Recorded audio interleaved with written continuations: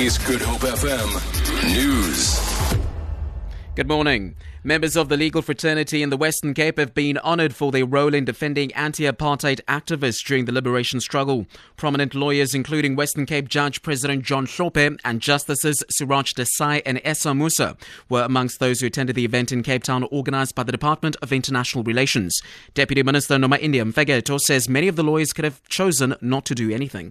Some of them lost their businesses because representing the so-called terrorist would have put them on the other side against the then government, but they did that anyway.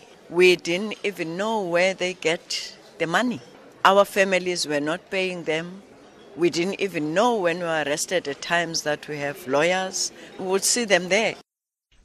Cape Town Mayor Patricia de Lille is scheduled to deliver the city's R40 billion budget for the next financial year today.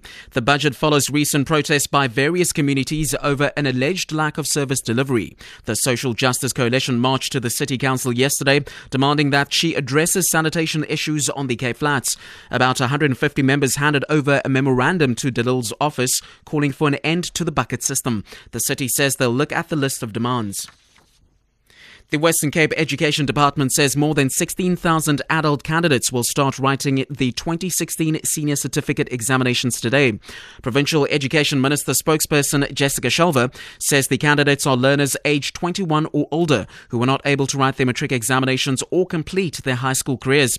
She says candidates writing the amended Senior Certificate will be rather exempt from school-based assessment, which implies that the examination in subject will constitute 100% of the final mark. The exams conclude on the 1st of July. And then finally, as President Robert Mugabe's party loyalists prepare to take to the streets in support of the veteran leader, the Youth League has defended the so-called Million Man March. It says the march is being held on Africa Day to celebrate President Mugabe's contribution to the African continent and to the country.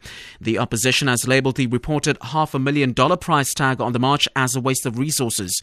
It says the evident defies logic, even in the face of the country's deteriorating economic problems.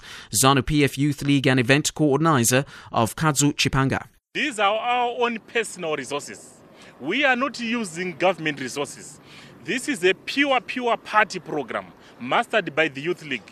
So it's unfair for people to cry foul that you are wasting resources. Whose resources? For Good Hope FM News, I am Eugene Pateni.